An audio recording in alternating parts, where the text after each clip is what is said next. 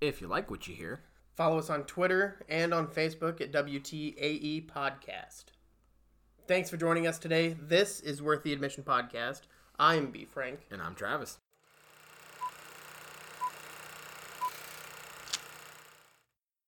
It's cool. Like, don't get me wrong. I'm to the point now where he's just transferring of the powers. Now, where he says, "Say my name." It's just funny how he's cracking the jokes about him being creepy. He's like, "Say it now." I like it. I don't think of it as a DC. I mean, it's just such a weird movie to be a superhero movie. It feels like just such a kid movie. And I'm not saying that in a bad way, but you've had a lot of these young teen adult movies that have come out lately in this resurgence. It feels like that. I mean, I know there's more to it, and like Zachary Levi said that it's a cross between Superman and Big. And that's exactly the feel that I got from it. yeah. Mark Strong was a lot darker than I thought he would be, but he kills it all the time. He makes a good villain. He made a spot on Sinestro too. I'm excited. It's like I said, I enjoyed it. It's good right now. It wasn't what I expected, so I don't know how to feel about it. Going in with a superhero movie, you still expect a certain kind of feel, no matter what, whether it's good, bad, DC, Marvel. It doesn't matter what comic book movie it is. You expect a certain way, and this threw me for a loop because the first 25 minutes, I feel like I'm way too old to be watching this movie because it just felt like a kid movie. It really did. It felt like something I could take my son to. Yeah, it's definitely a family movie. But it's nice. Much more family than Aquaman. Oh yeah. I don't know. The underwater scenes are really cool. Yeah, and the violence, but that last 45-minute war scene is pretty gruesome. But I just think of it as a whole. Like, Aquaman was a really good movie though. Still. Mm-hmm. I think that's why I'd still take a kid to see it, because you don't necessarily look at the violence as like realistic violence in a world where fish are battling other fish that doesn't have, with humans riding on it or half humans riding on it. It doesn't happen. Yeah, there's only so much reality you can put into that. I finally watched the Dr. Sleep trailer yesterday. Twice, actually. And it's good. Yeah. Like, it looks really good. At first, I thought it was a TV show, and so I was a little upset that it wasn't a TV show after the trailer, but it looks like it's going to be a good movie. I'm very intrigued to see how much of The Shining is actually tied into it. It seems like it's going to be, like, a big factor. Oh, yeah. I think it's going to be one of those where the story just develops and you uncover so much more as you go on. I think that's the thrill of it. I love The Shining. I think if you love horror movies, it's one of those staple movies that it's done so well. It holds up so well. I love it to this day. It's one of those that you have to watch it. No, not even for me, not even just Halloween time. It's just a good movie. So yeah. I didn't know this was coming out. I didn't know I wanted this, and I'm glad it's here. Yeah, and Ewan McGregor playing the lead. It should be pretty good. The kid all grown up, and just the subtle hints that I saw going through, throughout the trailer, especially when you see Jack Nicholson's character, the door that was split open. That was cool. He looks terrifyingly close to what he did in that light at that age. Yeah. And it gives you goosebumps because you go, man, they really could have been related. And just in that light, the way they make him look, it gives you chills because you're like, wow, I didn't know I wanted this, and now I really want it. Yeah, I'm excited. I'm down for it. Did you finally finish the last episode of Black Mirror? I binged it, so I ate that up. I was told myself I was going to watch one a day for 3 days, and it didn't happen. No, it happened all in one day. They're fantastic. I love the show. They prove why they're really good. And even though we didn't get a full season because of Bandersnatch, the 3 episodes we got were fantastic. I mean, yes. What was your favorite? I think the most fun was the one with Miley Cyrus. Ashley? Oh. The one that had me most engaged was Smithereens, the middle one. And the Anthony Mackie video game one was cool. It was just different. but I didn't like the end of the Smithereens episode. I just, little things like that throughout the whole season, it felt like they were throwing, I don't know, there were a lot of political and social schemes in there. And one thing that I liked about Black Mirror prior to season 3, 4, is that the stories were all about technology that we could have and drawbacks and additions to that. Whereas this season was more an allegory for what we already have and how it's currently affecting us. And I didn't really care for those subtleties that they put in there, or non-subtleties for the end of Smithereens. But for instance, this entire season, if you put it as a whole, I thought the Anthony Mackie episode was just so strange and so bizarre, but it fit the mold of what Black Mirror is, which there isn't really a normal for it. And that's what I loved about it. It was just so off the wall. I liked the character that they played.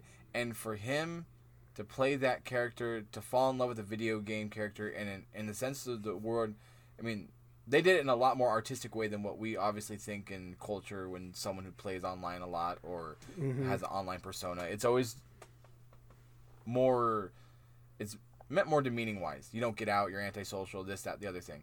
I thought the way they brought this of them being just friends and successful and just a relationship going to the next level in a different way that we didn't think possible. I mean, into like the whole VR thing. It took that technology and was like, this is what it really should be, not what it could be. This is what you should see. And I love that they brought that technology in that sense. I also like the video game levels. I thought from just a cool fan perspective, those were anybody pretty who cool. likes video games, like the big fighting arenas, I just thought that was a really cool touch. But they didn't look cheap. They looked really well done. One thing that I noticed too is the technology of the VR that they were using is Tecker, I think, which is the same VR from USS Callister from season 4, and I'm pretty sure that's also the same technology that they were quote-unquote testing out in that first gaming episode in season 1. And so we've kind of been able to see that progress from the trial period all the way through the now fully functional period. So that I did like that part. That was a cool little tie-in that they did that I enjoyed.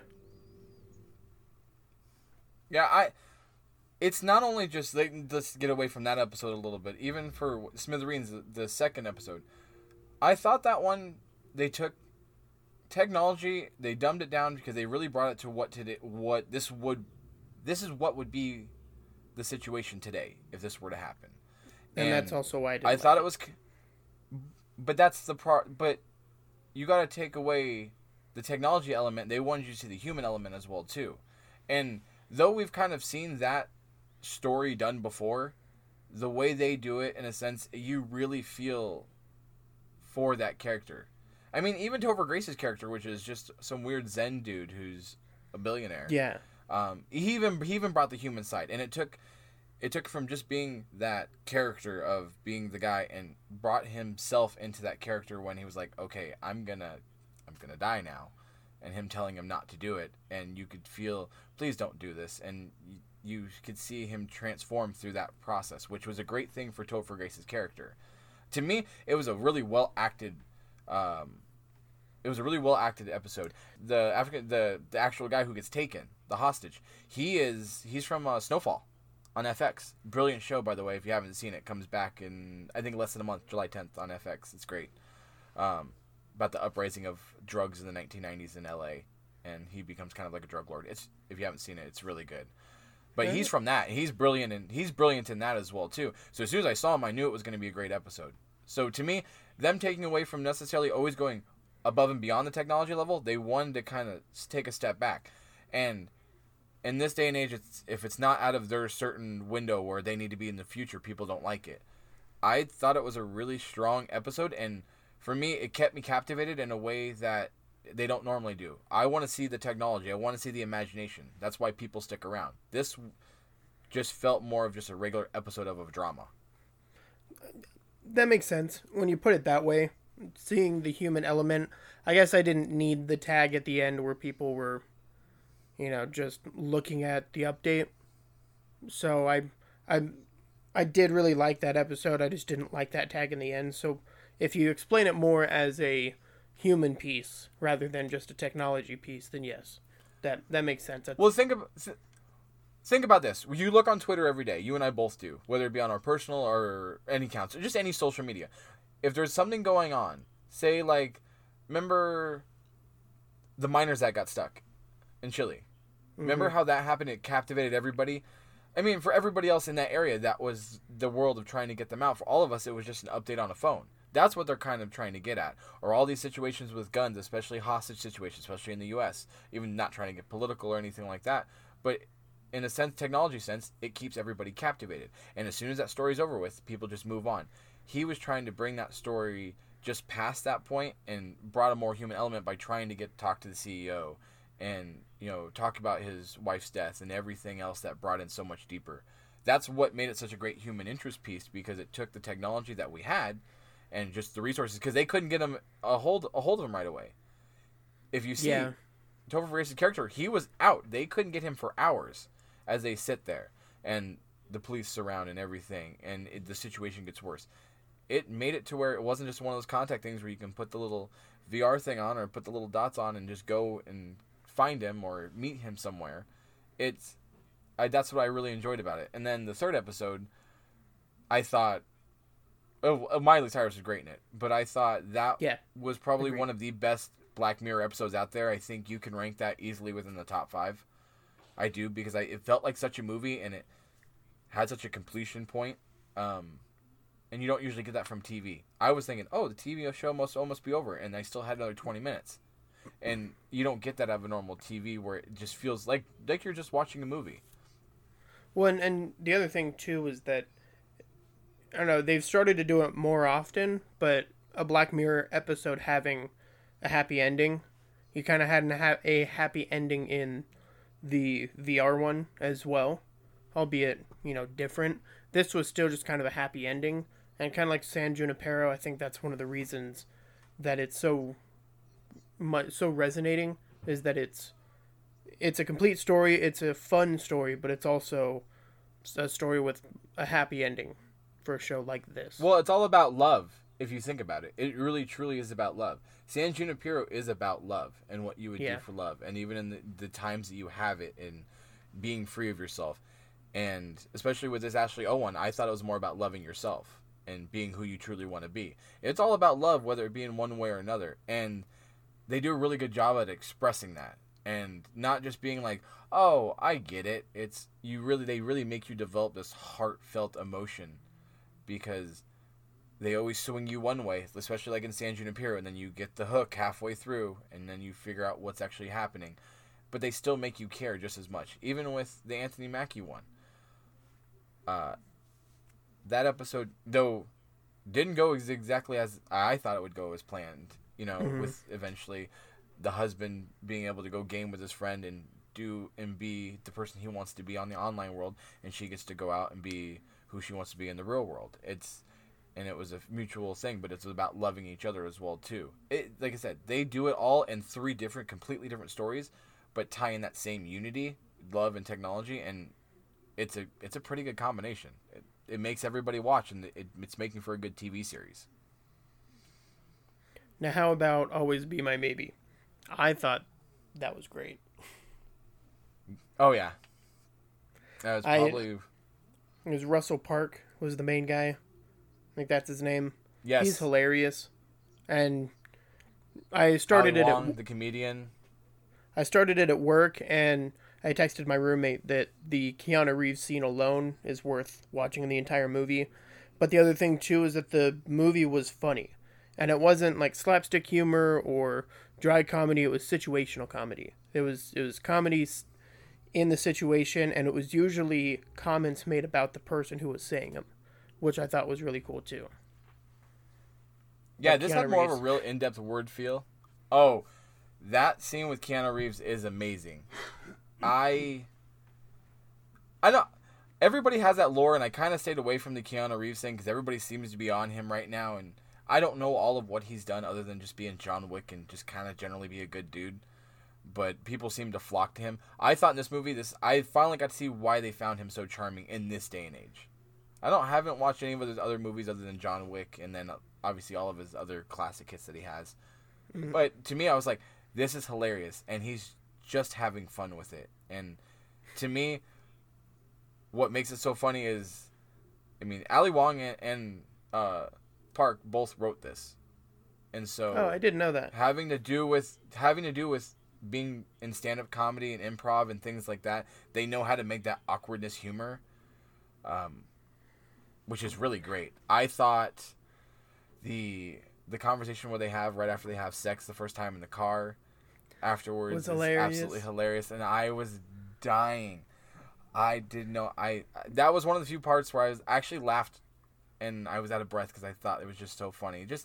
They made you laugh in a different way. It was the rom-com like they always do, and it was pretty much the same formation, but they just tell it in such a certain different culture. You know, they took he was cool just being a pothead and working for his dad. And I thought the story that they told about him overcoming that and kind of becoming out and being his own person was so much a better story than just the romantic comedy aspect. I think that's why it didn't get very boring, and the scenes counted more because you were kind of telling two different stories between them. Even with her and kind of slowing down and trying to find that person, that whole story alone, and then them kind of meeting together, it was really good. Yeah, I really liked it. Let's see, what else do we have? Stranger Things in a couple weeks, July 4th. So 2 weeks at this point. That comes out a couple days after Spider-Man, so that's fun too. Let's see, DC Universe is fucking up.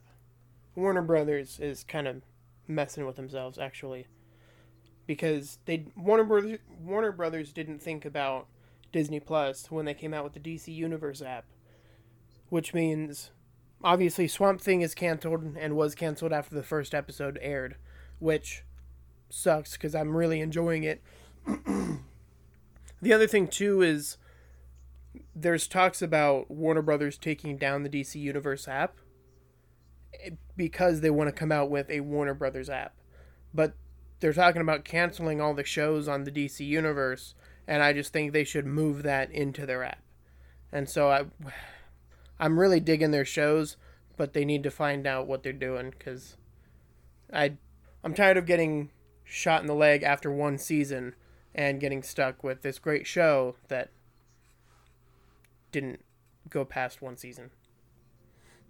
Yeah, I mean, but you can't hate on them as much because Marvel did the same thing. I know they are taking all of their stuff to another app, but why couldn't you develop the app to go live and then just incorporate everything Universal-wise into it? Why couldn't you do that just on the DC-wise?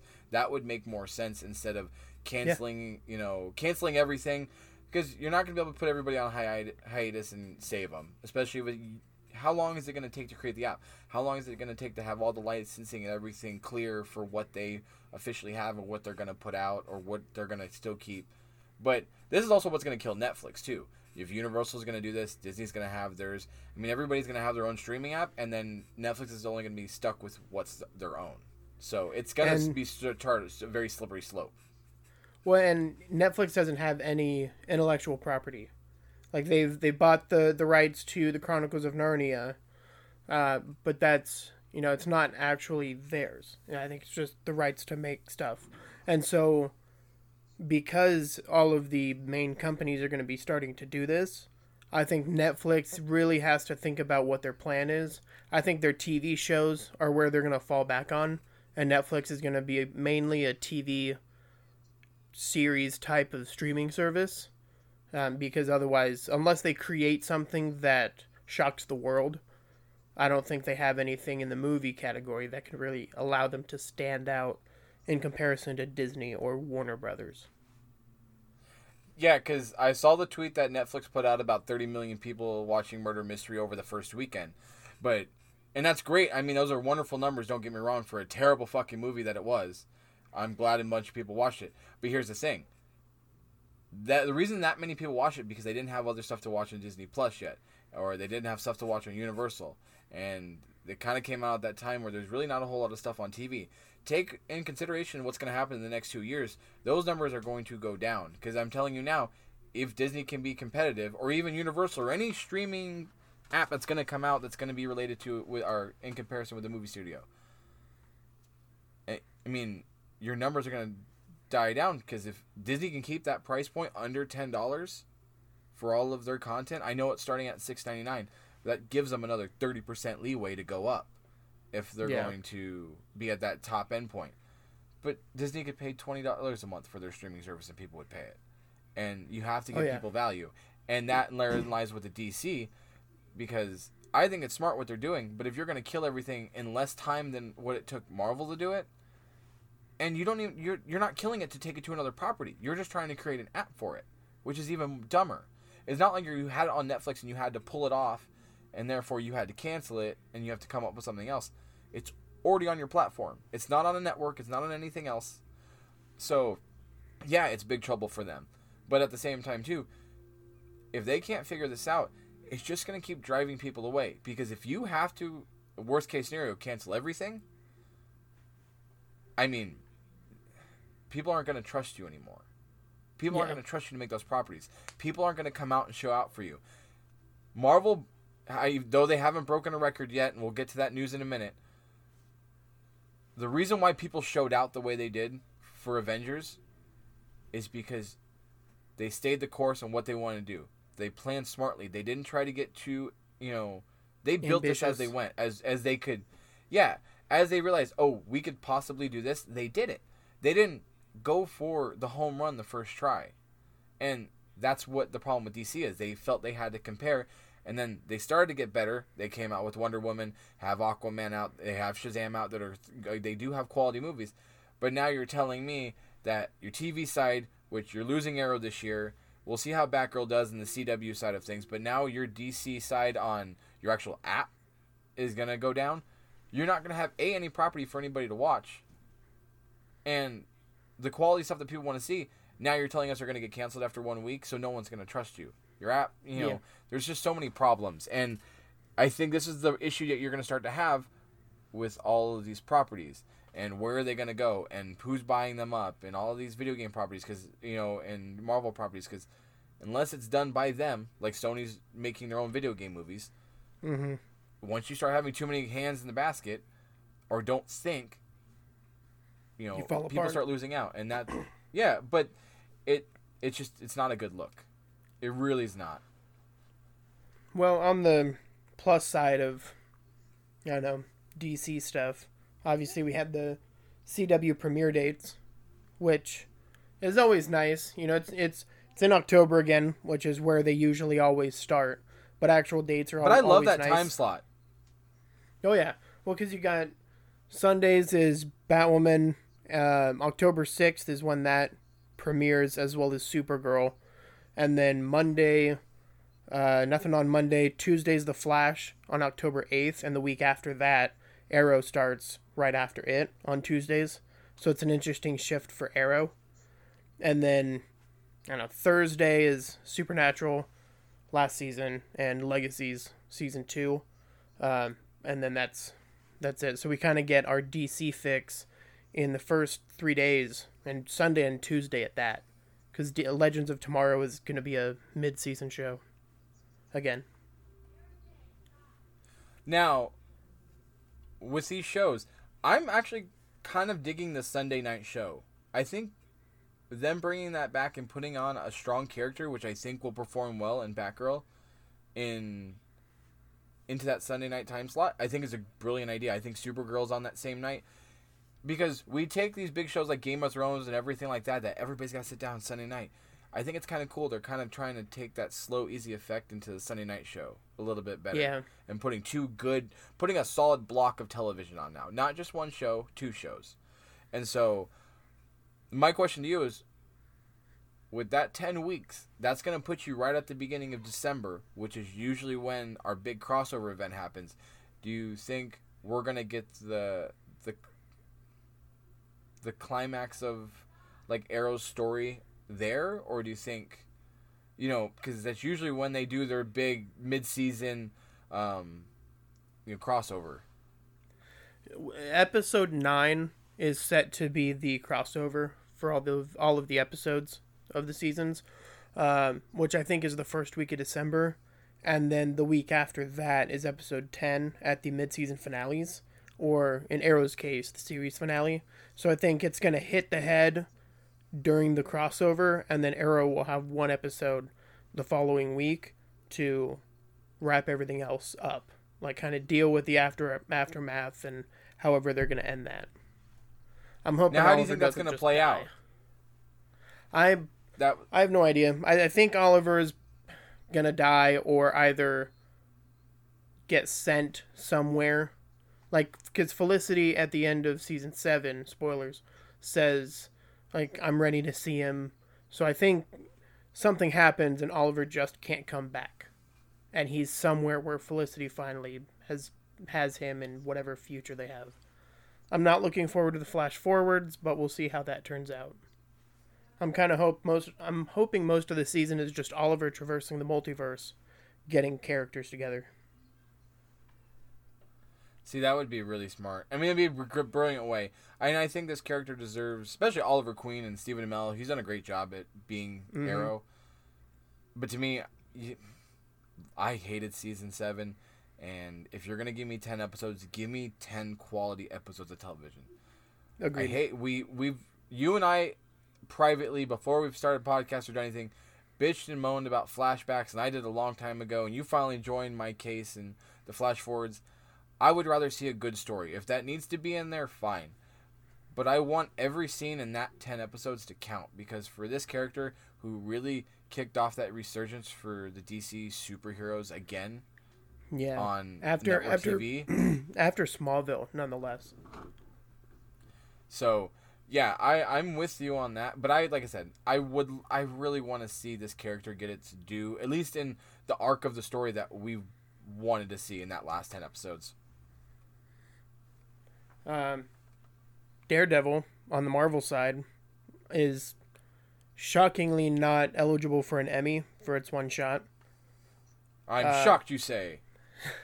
It's 8 minutes too long. It clocks in at about 11 minutes as a single shot, which is impressive, and longer than the hallway scene in season 2. But the maximum time for one shots to be eligible for an Emmy is 3 minutes. So they did too good of a job to be eligible for an Emmy, basically.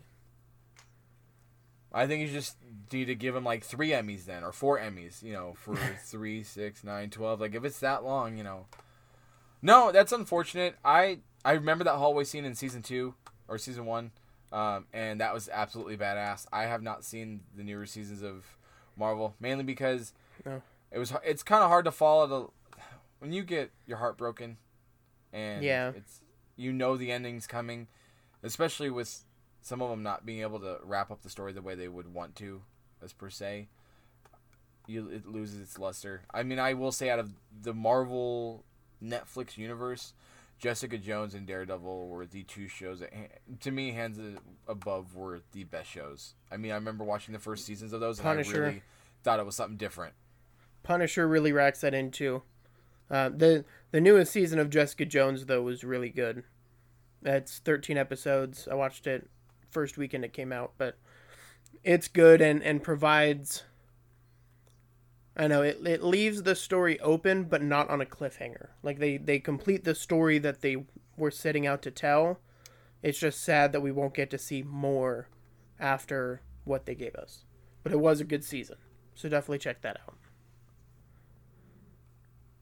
Now, Avengers Endgame got some big news today, actually, Wednesday, right before we started recording.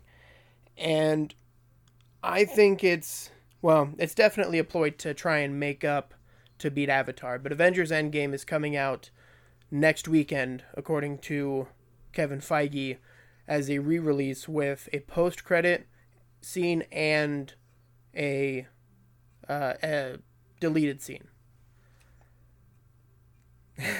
Well, stop making. I know exactly what this. No, they only have 55 million to make up to beat Avatar. And this is their way of trying to get that done. But they will. The moment you said any extra footage, you knew it was going to break. And that's great. And don't get me wrong. If this next. Let me put Endgame this way.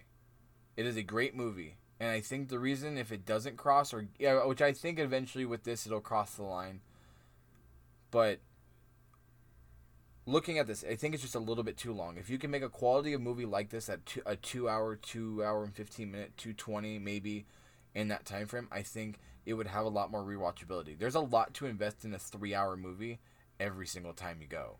It's not like, oh, I can go catch this movie real quick. I could go catch 2 movies in the time it takes to play one. And I think that's one of the reasons why it died out so quickly. I just think it was a lot to ingest. I don't think people don't enjoy it. I just think at a certain point, how many times can you sit through a 3 hour movie? I mean, it doesn't matter who you are. That's a lot to take in a theater. And, if I'm going to watch something like that, I'd rather watch it at home. So I think that's why it died out. And I think your DVDs and your sales, once it hits digital, are going to be massive. Especially even on Disney streaming service. I think it's going to be even bigger there. I think with something like the Disney streaming service, any of the main company production services, all the DVDs are going away. Like, you're not going to see DVDs because why would you pay $25 for a Blu-ray with digital copy when you have $10 a month Disney Plus, $7 a month, and you get it digitally pretty much anywhere because you know that they're going to make it available everywhere on mobile, on computers, and on TVs. So I think DVDs are about to be gone for good, and it's just going to be a fully streaming. I mean, that's where all music is going. Now you don't buy many CDs anymore. You'll buy the vinyls for collection purposes, but everything is going to be digital, and it's happening really, really soon. Well, if you think, I mean, even Apple they said they're going to stop using iTunes, or they're going to take down iTunes at the end of the year, which is the first step. But I mean, in your point, it's happening a lot quicker. Now, the only argument that I have as a purist, and I think, there's a lot more pure people out there than me in the terms of a DVD or 4K disc quality, just there's no lag. You don't have to worry about any network issues or your, streaming issues or speeds or your quality of product. That's the one thing I like about a disc. It is its purest form, just like a vinyl player or a record player or a CD, whatever it is, versus streaming. I don't have to wait for it to load or do anything. It's instantaneous, and it also sounds to me, a hard disc is always going to sound better than streaming, no matter how great they try to make it. They've done a great job, and obviously streaming is the way to go. I love streaming, but for the disc, it is a bummer to see that go away, but it is nice to see the technology catch up to that point to where we don't have to have both. We can just have one now. Yeah, absolutely. Because the biggest thing that is standing in the way of streaming becoming the new actual normal, with physical items of media completely going away, is internet bandwidth. If companies would come out with unlimited bandwidth or stupid high to accommodate for those 4K streaming, movies, games, all that streaming service capability, then you're good. You've got the world ahead of you. Because that's the only thing that I see getting in the way is you're either paying $250 a month for internet, or internet's going to catch up and you're paying $100 for 15 terabytes, which is a lot, but isn't unlimited. Oh no, and I get it, and that's in the day and age. I mean, we're already seeing the technology of, hey, we're going to take our entire library of everything we've ever made, and we're going to throw it on an app for you. And all you have to do is hit a button on your phone, and everything will be there. And, I mean, no more Disney Vault. With that coming out, it's going to have a bigger problem with stuff in the theater box office. Box office numbers other than Endgame have just suffered. I mean, Some stuff has done okay. We had a bit of a wave after, because you had Detective Pikachu and stuff right after that were really good. But, I mean, Men in Black International tanked. What else came out this weekend that tanked? There was another movie that I know didn't perform as well as expected. And the problem is 30 million people around the world, 30 million different Netflix accounts logged on to watch a terrible Adam Sandler movie and murder mystery, but you couldn't get a big movie with two big name actors, especially Thor and Men in Black, and you couldn't get anybody out of the house to go see it. And that's a big, scary deal that you and I were talking about, and this is what's going to happen to movie theaters. Yes, I know we can talk the argument where we just did $1.2 billion with Avengers in weekend one, but look at it. It's already slowed down to where it couldn't even pass. It got over 33% before 6 weeks. And couldn't get there. And still hasn't gotten there. And I know Avatar's a huge number regardless, but still, if you thought, hey, if I'm doing $1.2 billion in the first weekend, I should be able to get there. The problem is, people move on so quickly. There's a lot to ingest. The quake that a movie like this makes was massive, and they put a lot of money into marketing. But at the end of the day, you saw people had to just move on because there's too much stuff out. And now I can go here to grab this. I can go here to grab that. And we're in big trouble with the theater-wise. I mean, they've tried to make it more comfortable now. I think every theater in town now has comfortable seats, and it just doesn't seem to be working with the digital and bandwidth age. As someone who loves going to the movie theaters, like, watching Avengers at home is nothing like watching it Thursday night premiere. Because you get everybody else who's just as excited as you are, more or less even, and... You know, I was one of those people in a movie like that, cheering and shit. It's gonna happen because of all the fan service going on. And I was one of those people, and I went in knowing that this wasn't gonna be a purely silent movie. But I know that I was with people who are excited and happy for these characters just like I am, and you don't get that at home. And one of those big things with the streaming, with Disney moving their stuff, is they are the main box office producer, basically. Like, when it comes down to it, you've got Warner Brothers that'll have their stuff every now and again. Fox was just bought by them, and Sony has some stuff every now and again. But Disney is the main person. If they were to take all of their movies out of box offices and move to their streaming services, because they know that for $20 a month, if we get a Marvel movie every 3 months or every 6 months even, it's worth it. And they're still going to make their money. But going to the theater is just such an experience that I'm afraid that it's going to go away at some point. See, we actually started this conversation talking about the death of the disc and physical copy. And that is exactly what I think might happen with... what's going to happen to theaters. It's the same thing. I'm a purist, and I like the way things sound, and I like the way watching a movie on a disc versus watching something on network. But again, it's a lot easier. I have 1,000 choices on my hand by just one remote versus getting up and swapping out a disc.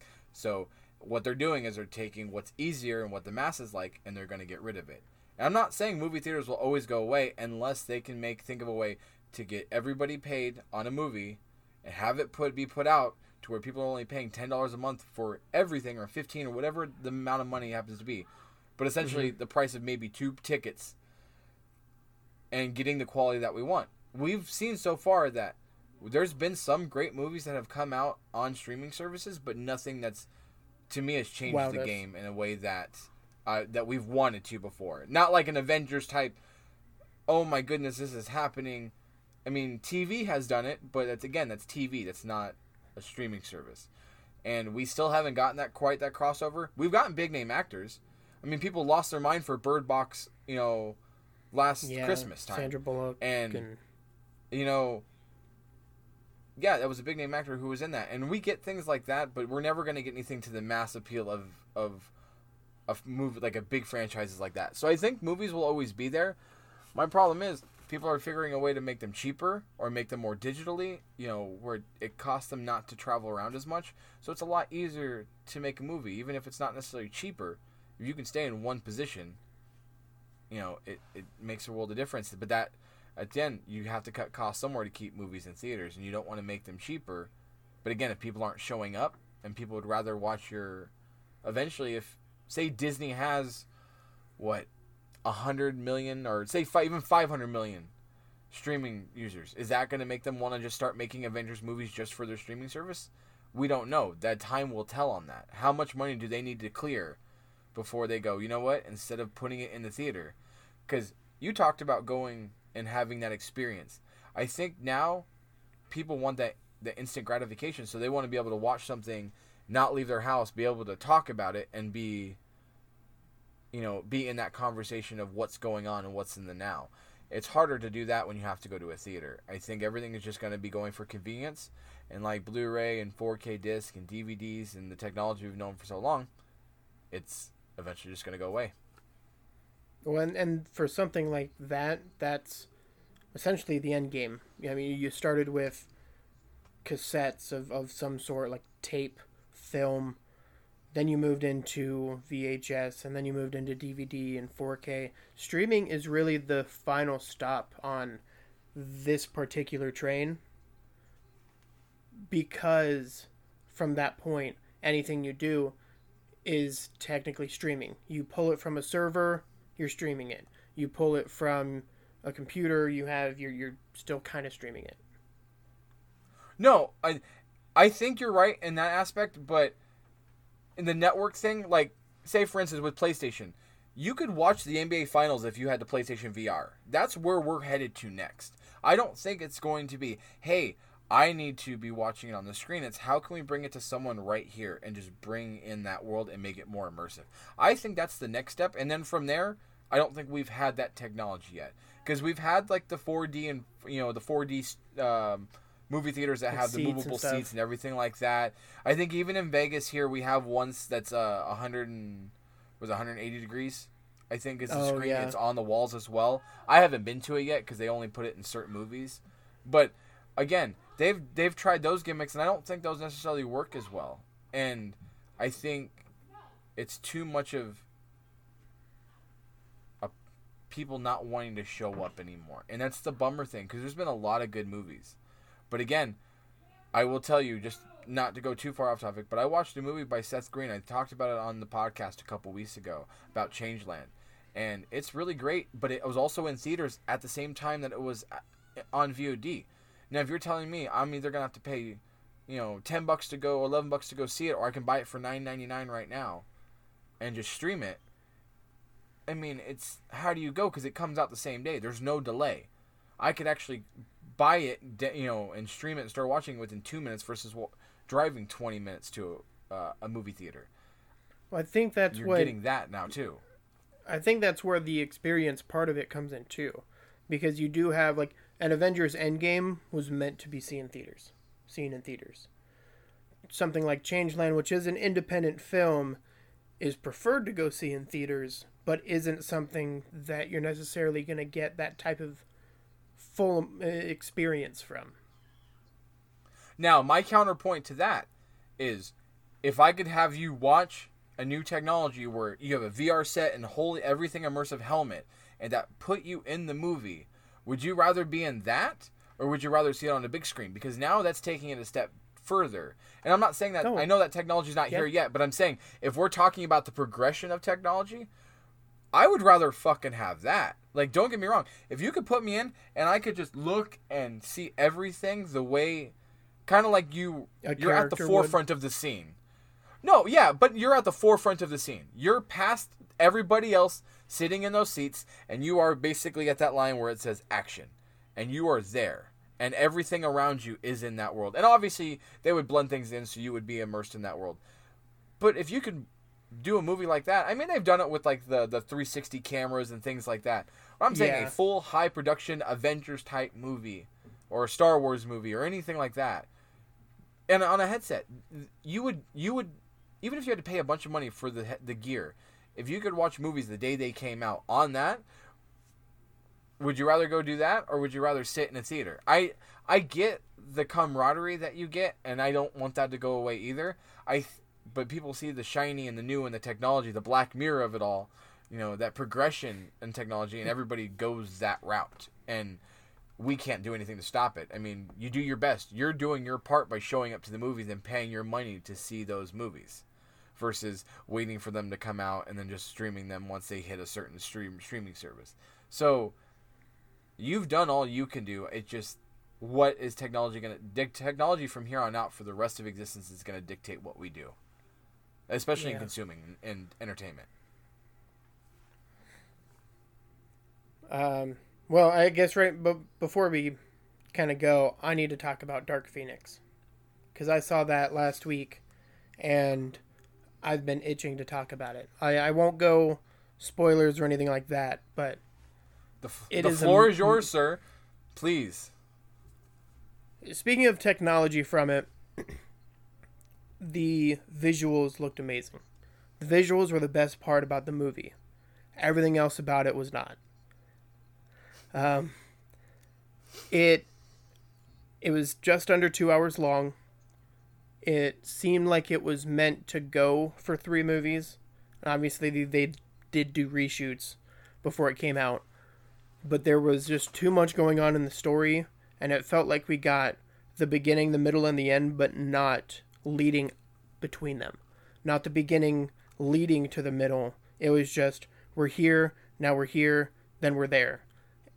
And the biggest thing I can take away from the movie is I would watch an entire franchise from Xavier and Magneto, hands down, especially with McAvoy and Michael Fassbender. Man, can they demand the screen. But the story, the writing, there were a bunch of cheesy lines, things that didn't quite make sense. Unfortunately, I would say that it's something that's not worth the admission, because I even went on a $5 Tuesday and was just upset by it. Well, being the last X-Men movie, it didn't live up to the hype that it was supposed to, and that is, I think, the biggest reason why nobody likes it. It just wasn't a good movie. And therein lies the problem. Is have we just hit a certain cap with certain movies or certain franchises? Have we just seen enough X-Men for a while and they need to go away?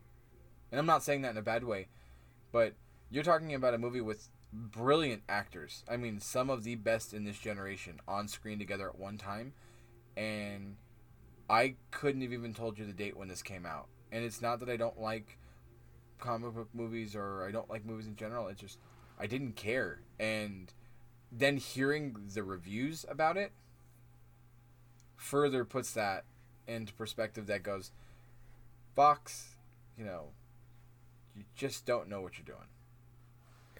I will say there's, and, kind of spoiler, but not actual spoiler. There's a part in the beginning where they're saving people from space. I think it was even in the trailer. Now, they don't really touch on the astronauts after everything, but something that would have made the movie itself 10 times better is if there was a 2-minute scene afterward of the X-Men meeting the astronauts or, pilot and crew, and they're like, oh, thank you for saving me. What's your name? Oh, I'm Charles Xavier. I'm Reed Richards. Throwing in just a little, and obviously it's the last movie Fox is going to make out of the Marvel series. It's just, no, because, they could have done something simple, and it's like, hey, there is Fantastic Four, but we don't have to touch on them. And I think if they would have continued, they could have gone that route to expand, and it just, there was so much potential for it, and I think it was just wasted. Yeah. And it's such a disappointment because I felt like that was with the last one as well, too. It completely fell by the wayside, and that one even had more hype on it than this one did. This one really just, it fell so far underneath the radar, and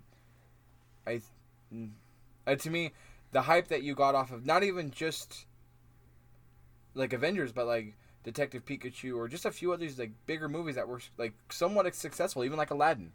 You had some hype on it, and this I just felt like for as big of a property that this is to I know it might be your last one, but to just go out flat for those characters and those actors, I just think is a disservice. Yeah. I will say though, Planet of the Apes trilogy from the last couple years, that is definitely worth watching. I watched the first one when it came out in 2011, but I didn't catch up on the other two, and I had some free time at work last week.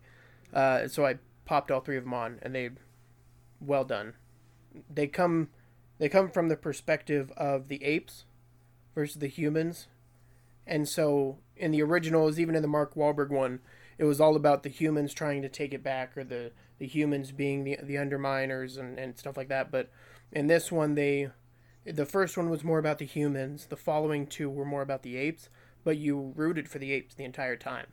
And I thought that was a cool way of presenting that story based on the franchise, quote unquote, that it's originally based off of. So definitely watch that.